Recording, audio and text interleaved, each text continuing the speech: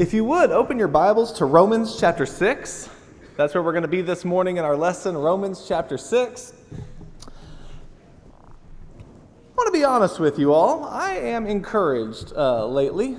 We've, I think, been doing a lot of good things. I think things have been going really well here at Maryville lately. I think when you look at our attendance numbers, things have been getting a lot better this year as the year's been going on. I think if you look at some of the things that we are involved in, we have a group right now who's doing mission work in Albania and doing a wonderful job there.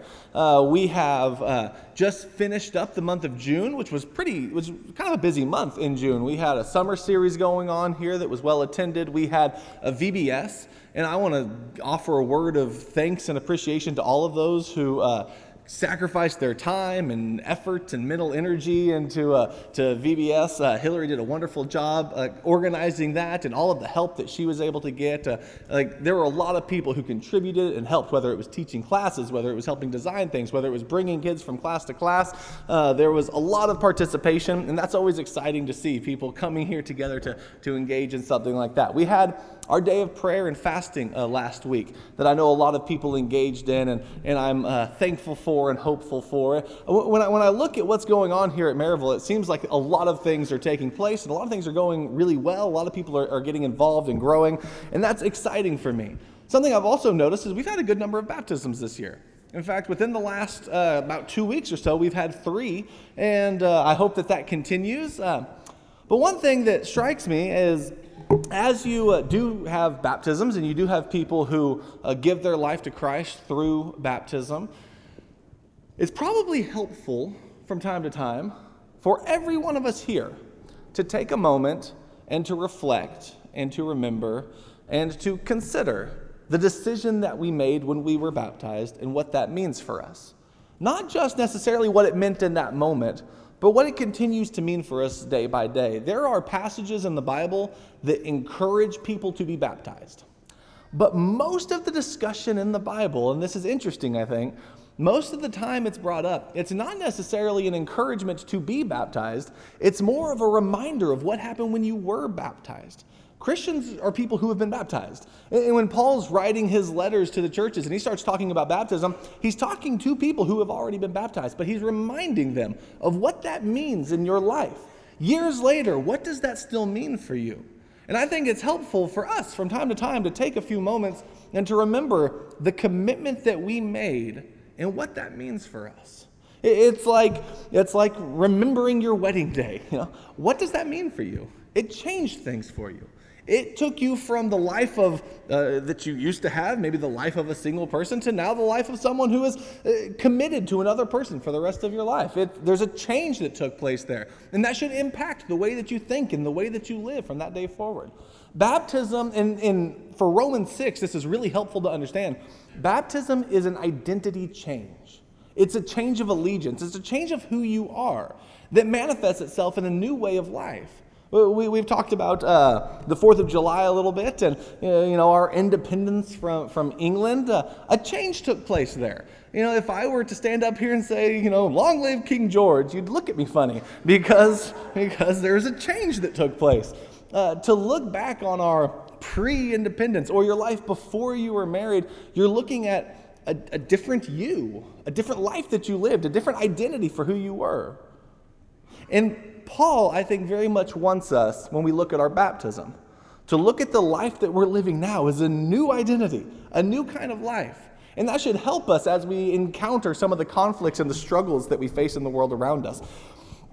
This lesson is not necessarily a call to be baptized, although if there's anyone in here who's not been baptized, why don't you just go ahead and do that this morning? You are invited to do that this morning. Consider it. Make that pledge. Make that plunge and give Christ your life. But more than that, it's a reminder, hopefully, to everyone in here who has been baptized, to look back on that decision you made and to remember the hope that you have because of it. Remember the hope that comes through your walk with Christ. Romans chapter 6 begins with a question. It begins with a question that seemingly has a very obvious answer. But Paul has just said something that could perhaps create confusion. If you look at verse 20 and 21 of chapter 5, like right at the end of chapter 5, Paul says the law came in so that the transgression would increase. But then notice this phrase, but where sin increased, grace abounded all the more, so that as sin reigned in death, even so grace would reign through righteousness to eternal life, through Christ Jesus our Lord. It's like if you think the sin of Israel was bad, well, God's grace was even greater. As sin rises and you think, oh no, there's no hope, you could never and should never discount the amazing abundance of the grace of God. As sin increases, grace abounds all the more. Sin never beats grace. Sin's not more powerful than grace. Sin won't overpower grace or come in more abundance than grace. God's grace is limitless. And that's a really, really wonderful thing to remember, all right? But if you say that, there's the temptation that could arise to think, okay, well, if grace always beats sin, and if grace is always more abundant than sin is, then if I sin 5 times, I get 6 graces, or like the more that I sin, the more grace that I get. So ultimately, sin just must not be the biggest deal to a God of grace. Because to a God of grace, he can always cover it. To a God of grace, he's always more powerful than sin. So what I do, if I sin, is get grace showered upon me. So in essence, the more I sin, the more grace I get. That's a pretty cool thing. So maybe law, maybe slavery to like doing all of the things, minutia that God wants me to do, just isn't that important. And rather, it's important that I enjoy life and I experience freedom and I rejoice in grace. And if I sin, who cares? Because there's grace for that. And I can live a better and happy and more full life, doing as I please and doing and basking in the goodness of God's grace. And so there's the temptation to, I guess, become less obedient to the will of God as we thank God and bask in the radiance of his grace. And Paul wants to address that head on with a big fat no, don't do that. That is not okay, that's never okay, that is absolutely the wrong idea to have about sin and grace. Sin and grace have a relationship, but it's not that. And so when you look at Romans chapter 6 and verse 1, that's the question he starts off with. What shall we say then? Are we to continue in sin so that grace may increase? Or look at verse 15. Verse 15 in chapter 6, he'll ask a similar type of question. What then? Shall we sin because we are not under law but under grace? In both times, he's going to give one of the strongest negations you could possibly give. My Bible translates it as, may it never be. But it is an emphatic, strong, profound, all caps, exclamation point. No, absolutely not. Not in a million years, don't ever begin to think like that. Don't think for a moment that grace lessens the magnitude of sin. Don't think that sin's not all that bad because grace is all right. As a matter of fact, a proper understanding of the relationship of grace and sin should, instead of lessening sin, we should, the more we appreciate the gravity and the magnitude and the depth and the pain and the death that comes from sin, love the grace of God even more and try to get sin out of our lives even more. Like, grace should motivate us to sin less, not to think, sin's not that big of a deal. And I've heard it. Like, I haven't heard people literally walk around saying what Paul writes here is, oh, I can sin so that I can have grace. But I've heard that type of language and thinking, like of people who are doing something that they know is wrong, and rather than choosing repentance, they say, well, that's what God's grace is for. And I think Paul's warning against that type of attitude. The type of attitude that says, well, look, I know this isn't the right thing to do, but God is graceful, and so I'm going to do it, but I'm going to trust in God's grace. And Paul is saying, you have forgotten who you are. You have forgotten what you're called to be when that happens. You have forgotten what your baptism, that inauguration, that initiation into the Christ family, of what that was all about. And so in order to answer this question, he's not just going to give a big emphatic no. He's then going to remind them of when you were baptized, you made an agreement, a commitment, a change of allegiance and loyalty and identity to a new way of life. It should be completely out of character for you to want to go back to that way of life. It would be like Israel rejoicing in their homes of the promised land, sitting there thinking, I should go obey Pharaoh. because Pharaoh was your slave master and you've been freed from him. Why would you want to go back to him? That happened though, right? Like you can read of times when in the wilderness they wanted to go back to Pharaoh. Or there were times when like Babylon was making them nervous. So they thought, hey, maybe we can reach out to Pharaoh for help. And there was temptation in the life of Israel to go back to Egypt, to go back and be subservient to Egypt. And I'm pretty certain there's going to be temptation in our lives from time to time to go back to that pre-Christian way of life, to go back to being who we were before we were baptized. You see that in marriages. Someone, I'm married now, I'm going to live for this person, but then what happens when adultery is committed? Or what happens when someone begins to neglect their family to do the things that they used to always love doing that maybe sometimes having family and children and responsibilities you don't have the time for anymore? When you begin to neglect your family to go back to that way of life, those are problems. Whether you're wanting to go back to slavery, whether you're wanting to go back to life without your family, whether you're wanting to long live King George, what you're doing is you're going back to a former way of life that you have been freed from to where now you can live in the glow of God's grace and goodness. And what Paul is saying is baptism is that moment where you died to that former way and you're becoming a new self, a new person with a new identity in Christ. You're forgetting who you are when you start saying, oh, I can sin because of God's grace. You're wanting to travel backwards, and that's never the direction that Christ is calling us to go. And so, as we go through Romans 6, I think it's important to remember he's calling us to be a changed person with a changed mindset, and he's going to use baptism as the way of doing that. So chapter 6 and verse 2 says, "May it never be, for how shall we who died to sin live in it any longer?" I mean, that's really strong language. I've just used a bunch of language like marriage and slavery and some of these things where dreaming about going back to it. But he actually uses the language of death. It's like a person who has been raised from the dead, looking back at their rotting corpse and thinking, that'd be nice. I might want to go back. He's saying you've died to sin. Why would you want to go back to the state of death? Why would you want to go back to that which brings about death and decay and terror in your life? Verse 3, this is how he describes that death to sin. "For do you not know that all of us who are baptized into Christ Jesus have been baptized into his death? Therefore we were buried with him through baptism into death, so that as Christ was raised from the dead by the glory of the Father, so too we also might walk in newness of life." One of the images that's regularly used of baptism in the New Testament is that of the Exodus story. So you can go to like 1 Corinthians 10, and you can see that Paul makes parallels between the children of Israel crossing through the Red Sea and our baptized. He actually says they were baptized into the sea and into Moses, like we are baptized into the water and into Christ. Like we enter into this relationship with Christ through baptism. And he's saying that's similar to what happened with the children of Israel in the wilderness. They were in slavery in Egypt. They left that slavery through the water. They went through the wilderness before entering into the promised land. And that journey is a cyclical journey. And it's a journey that we even find ourselves on. Remember Jesus. Jesus had, an evil king who tried to kill him as a child, just like Pharaoh did with the children of Israel. Jesus fled down to Egypt. He came back. He went through the water of baptism in the Jordan River. Right after that, he entered the wilderness for 40 days, not years, but 40 days. He was tempted just like the children of Israel were, only where they failed in those temptations, he succeeded in those temptations.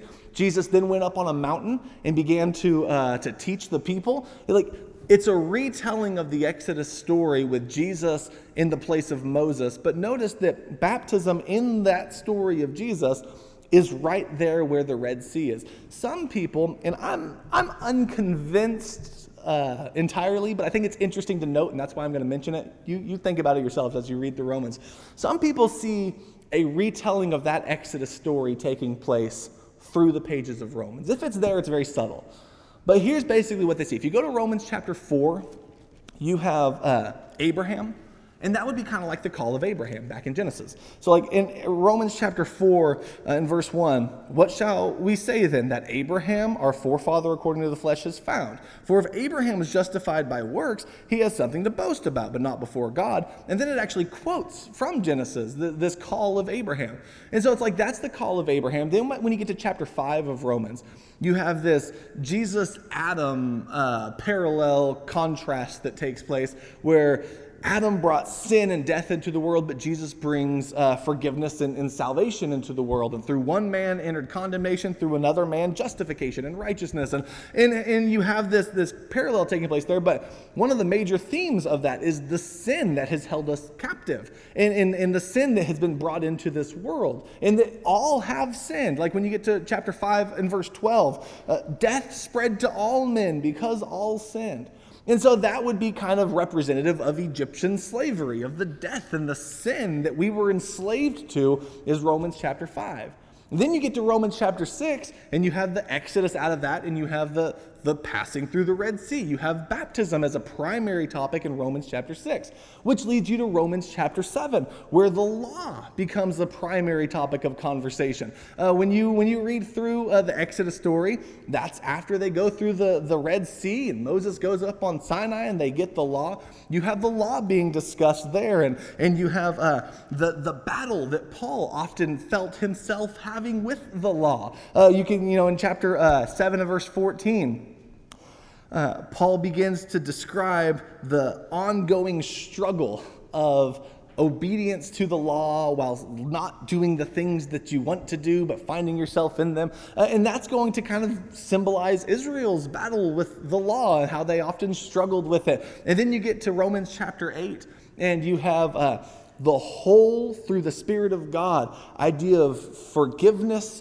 and the Holy Spirit and resurrection and redemption of all mankind. And that would be like the promised land. And so all of that is a way of saying there are people who read Romans as kind of echoing the story of the Exodus narrative or the Old Testament narrative, from the call of Abraham through Egyptian slavery, through the crossing of the Red Sea, to the receiving of the law, to the struggle with the law, to the promised land, and to new creation and all of that. And there might be something there. It's something to consider.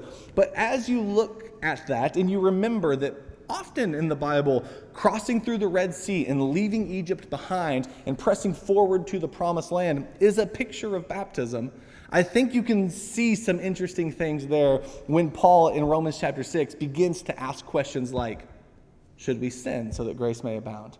And he's saying, no, you already passed through the Red Sea. You can't go back to the other side. Like you already were baptized. You're something new now. Don't try to travel back into the death that held you captive beforehand. Because baptism and what God does for you in baptism, it gives you hope. It gives you hope that cannot be found elsewhere. It gives you hope that is found in Christ because you're baptized into Christ.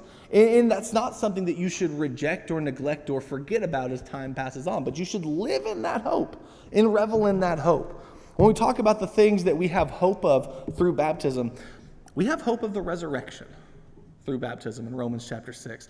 As you read through it, so one thing, we'll start in verse 4 and we'll read a little bit, but one thing that's important to notice, and I often hear this when people talk about the symbolism between the death of Jesus, his burial, and his resurrection, and baptism, where we die to sin, we're buried with Christ, and we're raised up with him. And a lot of times people will quote Romans chapter 6 for that. I think that's absolutely an accurate picture of what the Bible, of an illustration the Bible uses, of our baptism being a burial with Christ and being raised up with Christ. And Colossians chapter 2, for example, has a really clear image of that it says we are buried with Christ, we are raised up with Christ. Romans chapter 6 is a little less clear than that on the final part, the raised up with Christ part. Something we've talked about before a little bit is when we think about eschatology, like the end of times, we find ourselves in what sometimes is called like an already not yet eschatology. Basically, the kingdom of God is already here, but there's still the fullness of it that we're waiting for in the final day. Are we raised up with Christ? Yes, Colossians 2 very clearly says we've been raised up with Christ. If you've been raised up with Christ, seek the things which are above, where Christ is, seated at the right hand of God. Like that's important to know. But have we been fully raised from the dead in the way that we're longing to on that final day? Well, no, there's still a resurrection we're looking forward to. We've been raised in one way, but we still have hope. Have we been saved? Yes, we've been saved. But Paul will still talk about us being saved from the wrath of God in the future. Like, salvation is something we have already, but it's also something that we're looking forward to because it's not yet fully realized in its absolute sense. The kingdom of God, resurrection. There are a lot of topics like that deal with the end that we're already experiencing now, but yet we're longing for a day when we experience to the max in the day to come. All of that is to say, in Romans chapter 6, we clearly die to sin in baptism and are buried with Christ. But when he talks about resurrection, he doesn't specifically say that we've been raised up with Christ. Rather, he changes his tenses to mean we died with Christ and we were buried with Christ and we will live with Christ, or we shall live with Christ.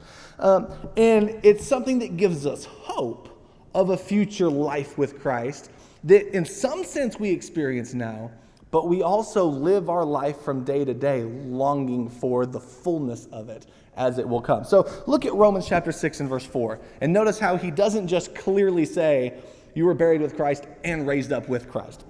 He says, therefore we have been buried with him through baptism into death, so that as Christ was raised from the dead by the glory of the Father, so we too might walk in newness of life. Christ was raised from the dead, and we might walk in a newness of life. Verse 5, for if we have become united with him in the likeness of his death, certainly we shall also be in the likeness of his resurrection. That's a little bit different than saying that that's exactly what happened already. It's like we've started the process and we're looking forward to finishing it with Christ. We are with Christ in death and in burial, and we are living a new life, longing to live with him in the resurrection. Verse 6, knowing this, that our old self was crucified with him, in order that the body of sin might be done away with, so that we should no longer be slaves to sin. That's freedom from slavery. Like the slave self that was a slave to sin was crucified, and now you live a new life freed from that sin. Verse 7, for he who died is freed from sin. But then verse 8, now if we have died with Christ, we believe that we shall live with him. That's a hope of something to come. We believe we shall live with him.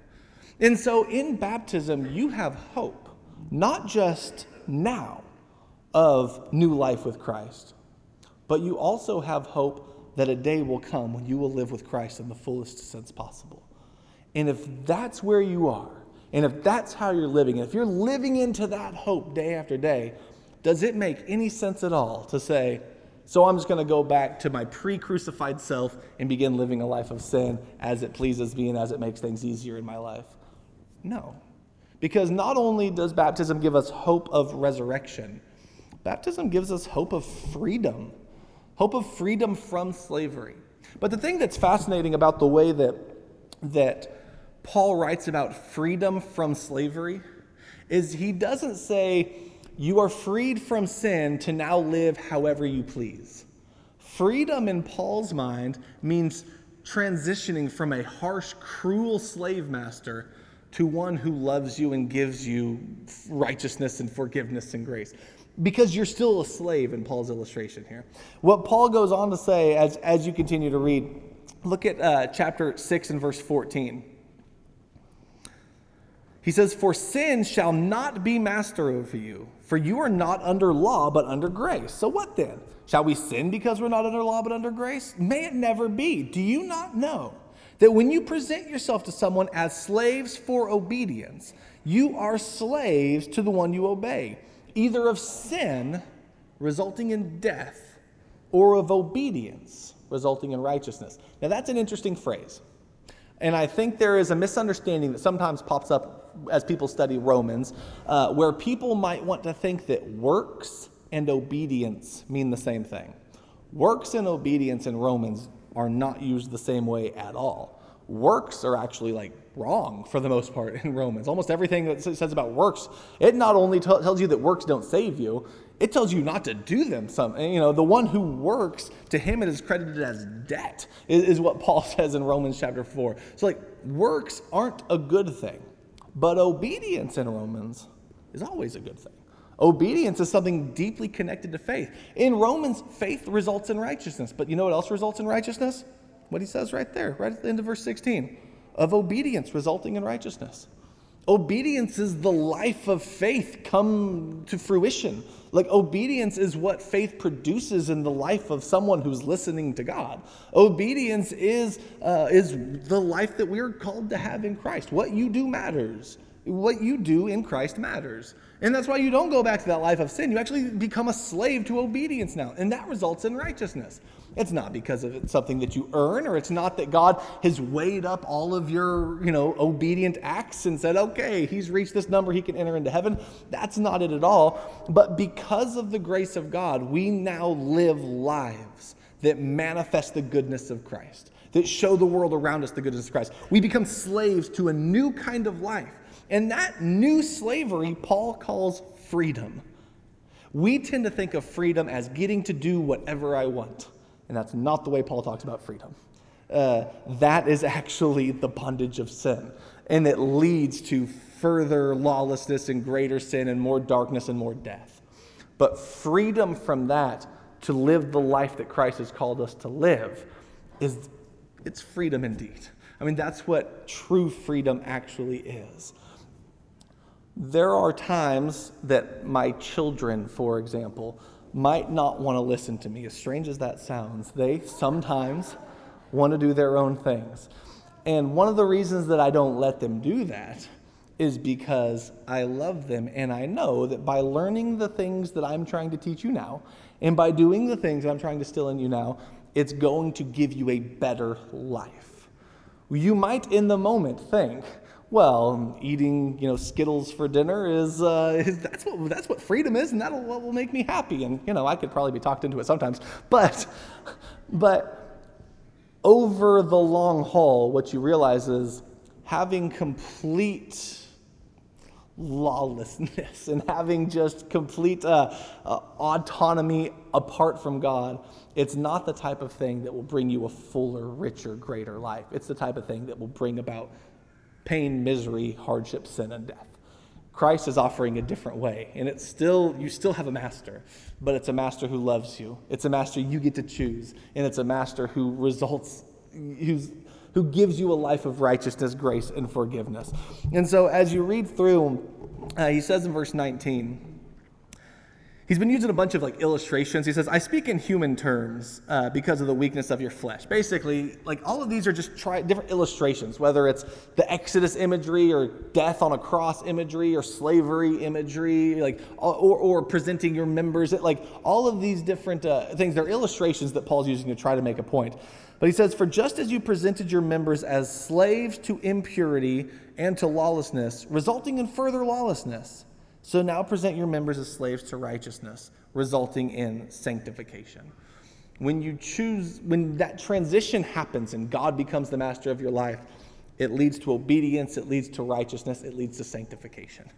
That's the path of freedom that is being offered, that you have, and that we can remember as we look back on our baptism. And finally, baptism not only gives us a new kind of freedom, a redefined freedom, a freedom to God and to be his slaves, we end up finding also that we have a gift in store for us.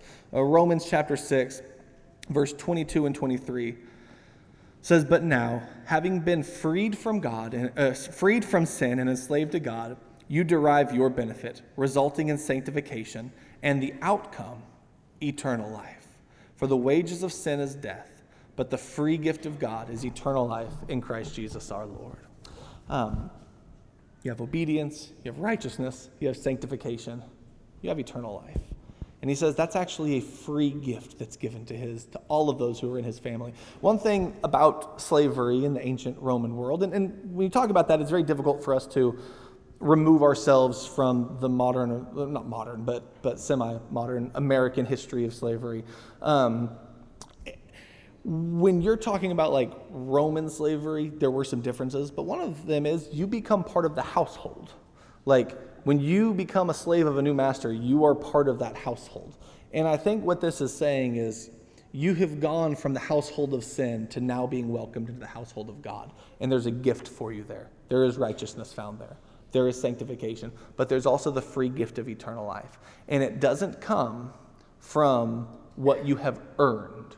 You know, like the wages are what you've earned. The wages are what the slave in the ancient Roman world would get for, doing all of the tasks that he's been assigned to do. And when God looks at our wages, we didn't earn eternal life. We earned death. But God's not rewarding us based on our wages. He's rewarding us based on his grace and his gift. And that is eternal life. So in baptism, we transition households. We become part of God's household. We crucify the old self and become alive to the new self. In baptism, we have a hope of life now, but also resurrection life to come, and the freedom with a God who gives us eternal life. It's a new identity.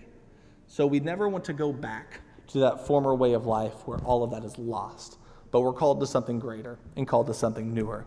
Baptism is a message of hope. It's a message of forgiveness. It's a message of freedom, and it's a message of intimacy with God now and forever. So remember that as you walk through your life. And again, if there is anyone here who does want to be baptized this morning, don't delay and don't wait. We can talk about it further. We can study. We can answer any questions you have. You can go meet with some of our elders in the library in the back, or you can come and sit on the front row. But if you have the need, we want to be able to help you. If you would, please come while we stand and as we sing.